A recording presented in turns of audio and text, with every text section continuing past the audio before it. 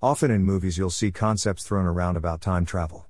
It seems like just a silly thing that you can overlook, but much of the reason why people might wish to travel back in time is to change the present. For instance, when you say something you shouldn't say or lose your temper, you might say, "I wish I could just go back in time and change that."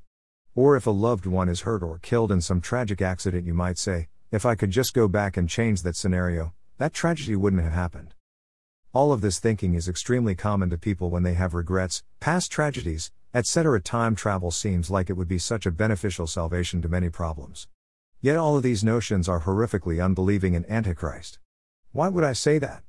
You have to be completely ignorant of the resurrection and restoration that Jesus has provided in order to think of time travel this way. For instance, why in the world do you need to go back in time to stop a loved one from dying? Resurrection is what Jesus provided. Stop crying, start learning what Jesus did, and you'll have your loved one back and in better condition than they started.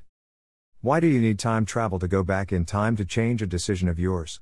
Anyone you hurt in the process can be healed, anything you broke can be restored many times over, and everything you have ever done or ever will do is already forgiven by God through Jesus.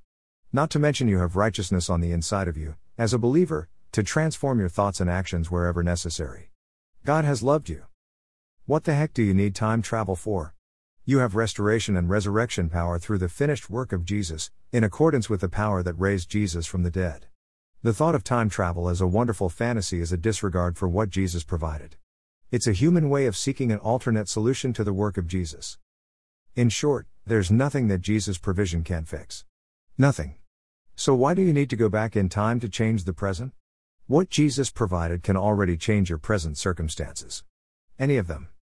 He can renew your mind, heal your emotions, transform your body, resurrect the dead, make you as physically wealthy as He is wealthy in power. Wait, does it sound like you have a legitimate reason to be upset? Time travel? Really? It's a sorry excuse for a solution.